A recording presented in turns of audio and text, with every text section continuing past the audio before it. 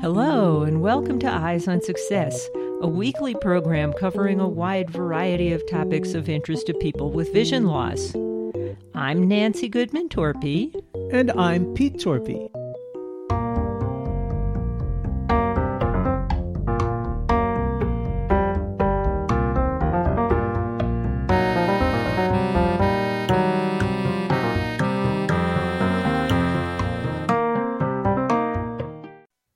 No, that wasn't the latest pop, rock, or jazz band. That was a sonification of the Milky Way put together by today's guests. Last week we talked about making astronomy accessible, and this week we'll speak with Greg Salveson, a postdoctoral fellow at the University of California, Santa Barbara, and Matt Russo, a professor of astronomy at Seneca College, about how they use sonification to transform astronomical data into audio for use by both sighted and vision-impaired people. But first for our tip of the week. This week's tip comes from Greg Salveson, with more from Matt Russo. For a lot of us in astronomy, what first got us into astronomy was looking through a telescope at an open house night and seeing the rings on Saturn, for instance, and we all have some childhood memory of getting hooked into astronomy. And because astronomy is so visual, there aren't many professional astronomers today who are visually impaired. My hope is that with these sonifications, maybe we can, get that young kid who's not able to look through a telescope, but they are able to experience astronomy in a different way, listening to some of Matt's sonifications, for instance, which I think are just awesome and really get you to feel something, just like how so many of us really felt something when we first looked through a telescope. This is what actually gets me most excited about sonification, is it's the emotional component of music. As Greg was saying, it's one thing to understand and to hear about the different orbital periods of the planets, for instance, but it's a different thing to feel it. This has the potential to give people a more emotional connection to information or data or just the universe in general. And it also provides a collective experience. It lets people experience the universe together. They can all listen and be at the same point in the song, for instance, and all feeling similar things at similar times. It kind of synchronizes people's experience in a way that, say, visual information doesn't typically do. And in addition, they really sound cool, as you'll hear later. Support for Eyes on Success is provided by NaviLens, a 4-color QR code designed to be located and read from up to 60 feet away without the need to focus on it.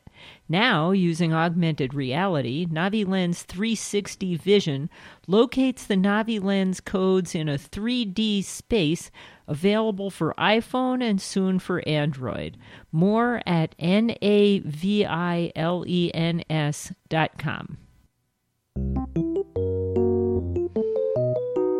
You are listening to Eyes on Success. Success, success, success, success, success. Let's start by meeting Greg and Matt and learning about their professional positions regarding astronomy. So we have two people with us today. Matt, can you introduce yourself first? Hi, I'm Matt Russo. I'm an astrophysicist, a musician, and an astromusician. I take things in space and turn them into music and sound. And where are you located? I'm located in Toronto. So I work with the University of Toronto, and I teach astronomy and music at Seneca College. What a great combination. That sounds like fun. So I used to do physics for a living at Xerox. Both Nancy and I were research scientists there. And I have a jazz trio that we used to play on the side at some senior facilities. Oh, no way. It's a great combination, the science and the music. Yeah, I felt like I just, I wasn't really complete if I wasn't doing both. So I just couldn't imagine doing either music or astronomy separately, one without the other. So I was playing in the band during my astronomy degrees, and I was taking astronomy courses during my music degrees. I really had to have both to feel complete. And Greg? Hi, I'm Greg Salveson. I'm a postdoc at the University of California, Santa Barbara. I've been here about 2 years, and I'm the founder of a website called Astronomy Sound of the Month, where each month we feature some new sound made from real astronomy data. And you're studying some branch of astronomy yourself, I assume. Yes, so I spend most of my time researching black holes in our galaxy using supercomputer simulations and X-ray telescopes in space.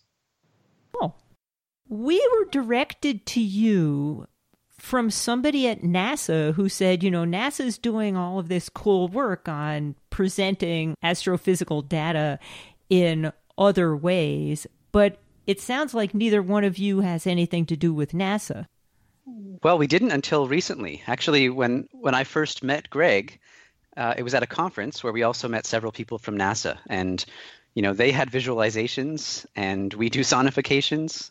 And so it really was the perfect combination. So in the last few months, we have been working with NASA on a few sonification projects. Oh, cool. And I take it neither of you are visually impaired. This is just some alternate way of presenting data that sounds like fun based on your backgrounds and kind of interests. Yeah. I first started doing sonification mainly just because it was so exciting and fun for me. But then I very quickly found out that there were a huge segment of the population that are visually impaired that changed my course over the last year. Great. Yeah, and for myself, this is Greg. I was tinkering around with data sonification on my own, just on the side, having some fun with it, and I found it to be kind of a creative outlet. And unlike Matt, I don't have any musical ability or talent whatsoever, but this was sort of a way to tap into that creativity a little bit through the data sonification, and soon came to realize that it's super applicable to making astronomy, which is traditionally a visual science, accessible to people who are visually impaired. And on behalf of Pete and our listeners, we are glad you did. Support for Eyes on Success is made possible in part by our corporate partners. Find out more about partnership opportunities by sending an email to hosts@eyesonsuccess.net. This week's focus topic is the work that Matt and Greg have done to convert astronomical information into audio. We think of astronomy as being primarily a visual science. How does sonification fit in? There's one point about that which I just love, that astronomy is usually thought of as a visual field, but you got to realize that the vast majority of data we receive from the universe and the vast majority of information in the universe can't be seen by anybody. It has to be translated in some way, for example, into a narrow visual spectrum, or in our cases, into the sonic spectrum that our ears can hear. It's really no different to me. We're just taking in data and converting it into a way that we can perceive with our senses. And so I don't really see sonification as very different from more typical, visualizations of astronomy. It has different strengths and different weaknesses, though. Well, and I think what you're referencing is a lot of people think about Galileo, and he had an optical telescope and he looked through it. But these days there are radio telescopes, and X-ray telescopes, and even the optical telescopes. There's nobody standing on top of the mountain looking through the eyepiece. There's all sorts of digital photographic and analytical tools that are being used to collect that data. That's right. And so that has to be translated into some visual or sonic form at some point.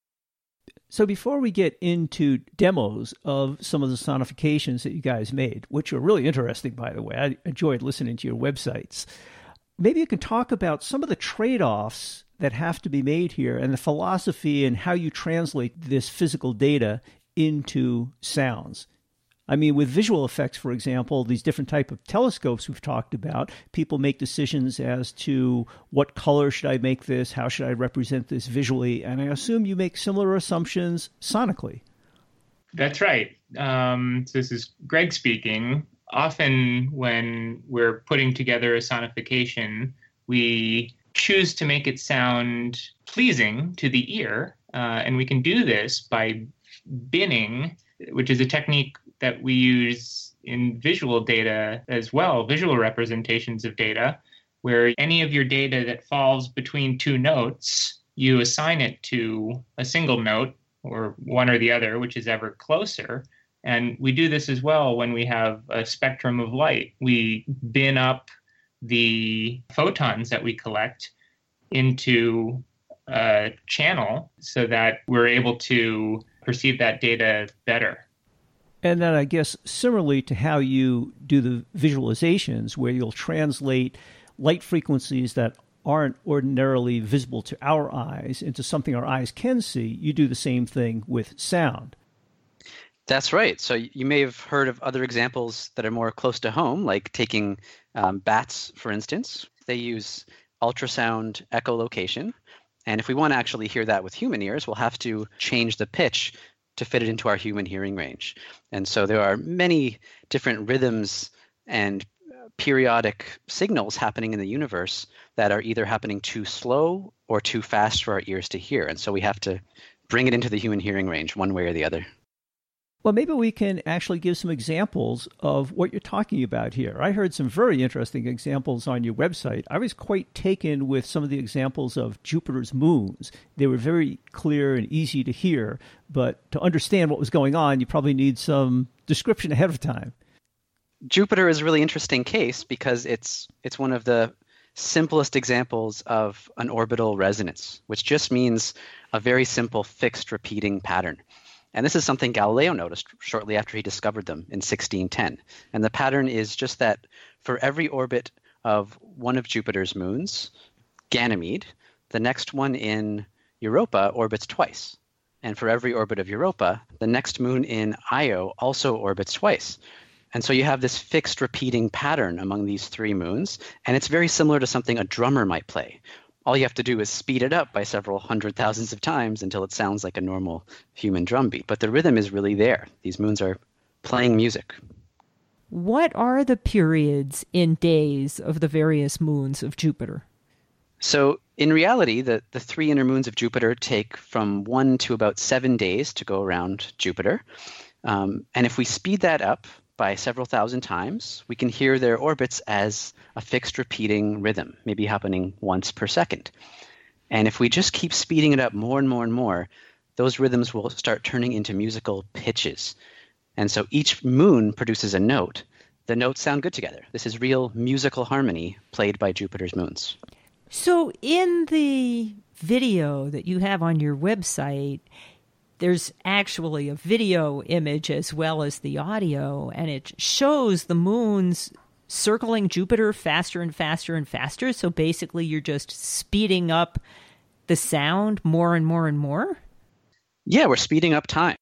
This is actually an interactive app you can play as well, aside from the video. And in the app, you get to hold on to an image of the Juno probe, which is orbiting Jupiter, and you kind of use it like an accelerator. And so if you speed up time faster and faster, this rhythm of the moons gets faster and faster.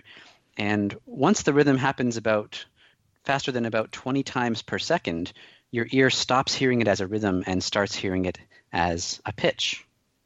And that's pretty dramatic when that happens. It really gets my heart rate going every time I try it out. And I noticed on your website, you did have some controls in this applet where you could drop out one moon, include another, and just hear the differences in what was happening there. That's kind of cool.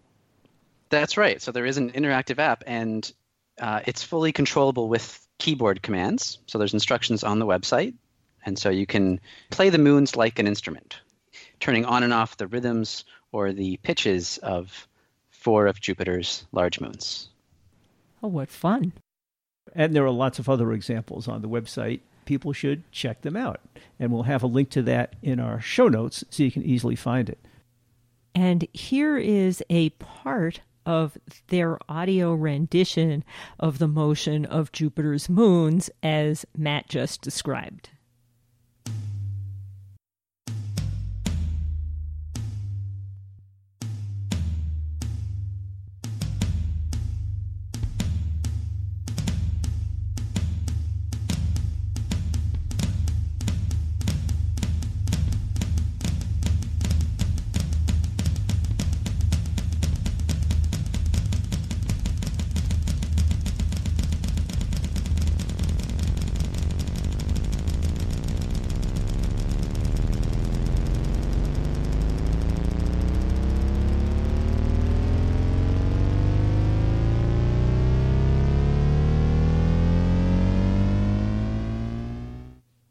How cool is that?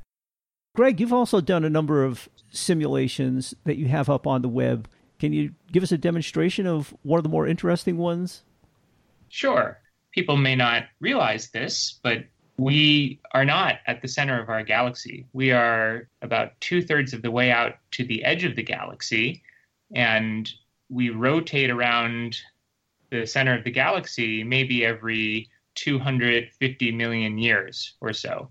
And gas also rotates around through the galaxy, and we can point our telescopes along different sight lines through our own galaxy and measure the motions of that gas. And those motions have been converted into sound. So one sonification that I'm most excited about, featured on Astronomy Sound of the Month, is something called the Milky Way Blues, which is a collaboration with Mark Hayer, an astronomer at UMass Amherst. And in this sonification, every note that you hear represents gas in our galaxy that's either coming towards us or going away from us. Gas that's coming towards us is represented as high notes. Gas going away from us is represented as low notes. And different phases of gas, and by that I mean whether the gas is atomic, molecular, or ionized, are played by different instruments. And the intensity of the emission that we observe coming from the gas is heard as longer note durations. So the longer the note, the more intense that emission is from the gas. And with every new measure, the telescope is pointing at a different line of sight through the galaxy until we go all the way around the galaxy, kind of like a clock. The various pitches where you have the more rapidly moving gas coming towards us being the highest pitches, this is akin to the sound people are used to hearing of, for example, a train. As it approaches, the pitch goes up, and as it recedes, the pitch goes down. That's exactly correct. And for anybody who's heard of but not understood the redshift of stars, it's exactly the same thing. That's right. So you have the motion as well as the composition, which is giving you kind of a chord as you go along. Correct. And here is a part of the Milky Way Blues representing going about a quarter of the way around the galaxy.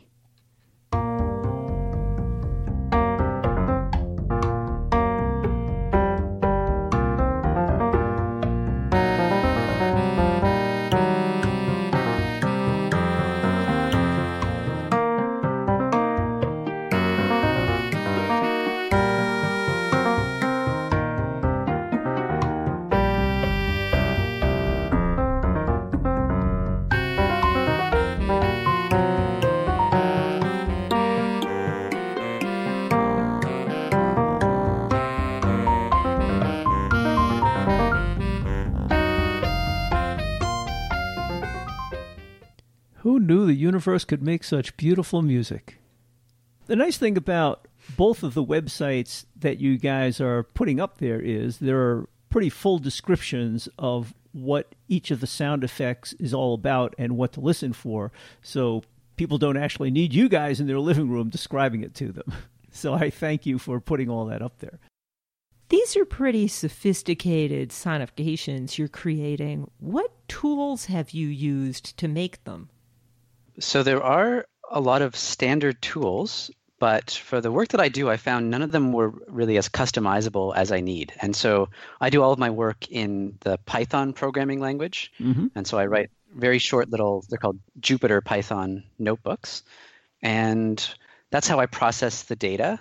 Well, sometimes I also work in music production software.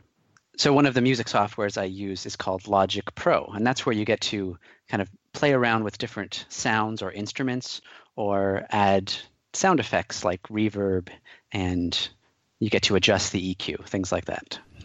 And I take it you probably need a custom program for each data set, more or less, because there are very different physical behaviors that you're trying to explain. I pretty much have to write a new program from scratch. They're very short programs, though, but there's just so many different ways you can sonify information, depending on the original form of the information, whether it's kind of just data, or whether it's an image, or whether it's a planetary system. And so every different type of system requires a different type of processing. Got it. But you put together a number of these tools, and it's probably pretty quick to do that by now. Yeah, sometimes I start a new project and I find it's similar in some ways to an old project, and so I can kind of just run it through the same algorithms and tweak it from there. Mm-hmm. And how about you, Greg? What tools are you using? I am also using Python for the majority of my work. And the reason I'm doing that is because most astronomers, that's the programming language that they use every day in their job. Have more and more professional astronomers contribute their own sonifications of their own data to Astronomy Sound of the Month. So I chose to do everything in Python and make all of that publicly available. So if somebody wanted to replicate one of my sonifications, or they saw it and they'd like to do something similar with their data, they could go on to a website called GitHub, where I post all of the code used to make these sonifications.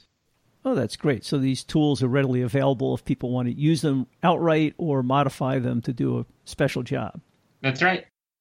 In your introductions, you both said that you started sonifying astrophysical data just because it was cool, but that you also both realized that this was of special use to the visually impaired community. What have you done specifically, besides talking to us and our listeners, but what have you done specifically to make the outcome of your work available to the visually impaired? I guess I'll start. This is Matt. In addition to doing sonification, I also create planetarium shows. And so last year, someone contacted me because her mother, who was visually impaired, was having a birthday and wanted to visit a planetarium show. And they wondered if there was anything I could do to make it more accessible. And so I just thought of all the different systems in the universe I could convert into sound. And I created an audio tour of the universe in a planetarium show. And so she came. She's actually a visual artist named Robin Rennie. And she was so moved by the show that when she went home, she painted her representation of what she heard and felt. And from there, we made it a public show using her artwork. And since then, we've had several groups of blind and visually impaired people come to experience the show, and they have such a great time that they just keep booking return visits. So it's been an amazing thrill to meet these new people and to share some of what I do with them. Great. That presumably is in Toronto. Have you been able to make this available to other planetariums in other places? So that's actually the goal. Right now, it's just a small in-person live show, but we're working with some major planetariums to produce this for global distribution. So ideally, within the next year, you'll be able to go to the nearest planetarium, wherever you are in the world, and watch the show, which is called Our Musical Universe. That would be so cool. You are listening to Eyes on Success. Success, success, success, success, success. Now for this week's final item, how to reach Greg and Matt and how to learn more about their sonification efforts, including how to hear many more of them than we were able to play during this show. Matt, let's start with you. If people want to hear some of the sonifications you've done, where would you send them? All of my work is available on my website, which is system-sounds.com. That's where you'll find the videos, the information about the videos, and some of our interactive apps that let you play things in astronomy as instruments. And it's all very keyboard friendly. That's right. We've made sure all of the interactive apps are keyboard accessible. And how about you, Greg? If people wanted to hear some of the sonifications you've put together, where would you send them? So you can visit the Astronomy Sound of the Month website, which is astrosom.com, astrosom.com. And there we have the monthly sonification featured front and center with a short blurb that describes it. And we also have an archive page with every sonification we've featured so far, as well as a tab where you can contact me directly. And you also mentioned a webpage on GitHub where you're sharing some of these tools with a larger community. That's right. So each sonification, in the description, we always provide links to the source code that was used to produce the sonifications, and that's all on the Astronomy Sound of the Month website. Are there any social media venues that are related to these websites? Yes. System Sounds has a Twitter account at system_sounds. But I post most of my work on my personal Twitter account, which is at AstroMattRusso. And you, Greg? Astronomy Sound of the Month does have a Twitter page and a Facebook page. However, the best way to keep in touch with what's going on with Astronomy Sound of the Month is to subscribe, which you can do on the homepage of our website, and you'll receive a monthly email telling you about the newest sonification. And we also have a YouTube channel which hosts all of the sonifications as well. And if anybody wanted to reach either of you directly, how would they do that? Okay, this is Matt. So you can reach me at contact@system-sounds.com. And that is posted on the System Sounds website as well. And Greg? You can reach me at astrosom42@gmail.com. That's ASTROSOM42@gmail.com. And we would like to play one more sonification that they call Hubble's Treasure Chest.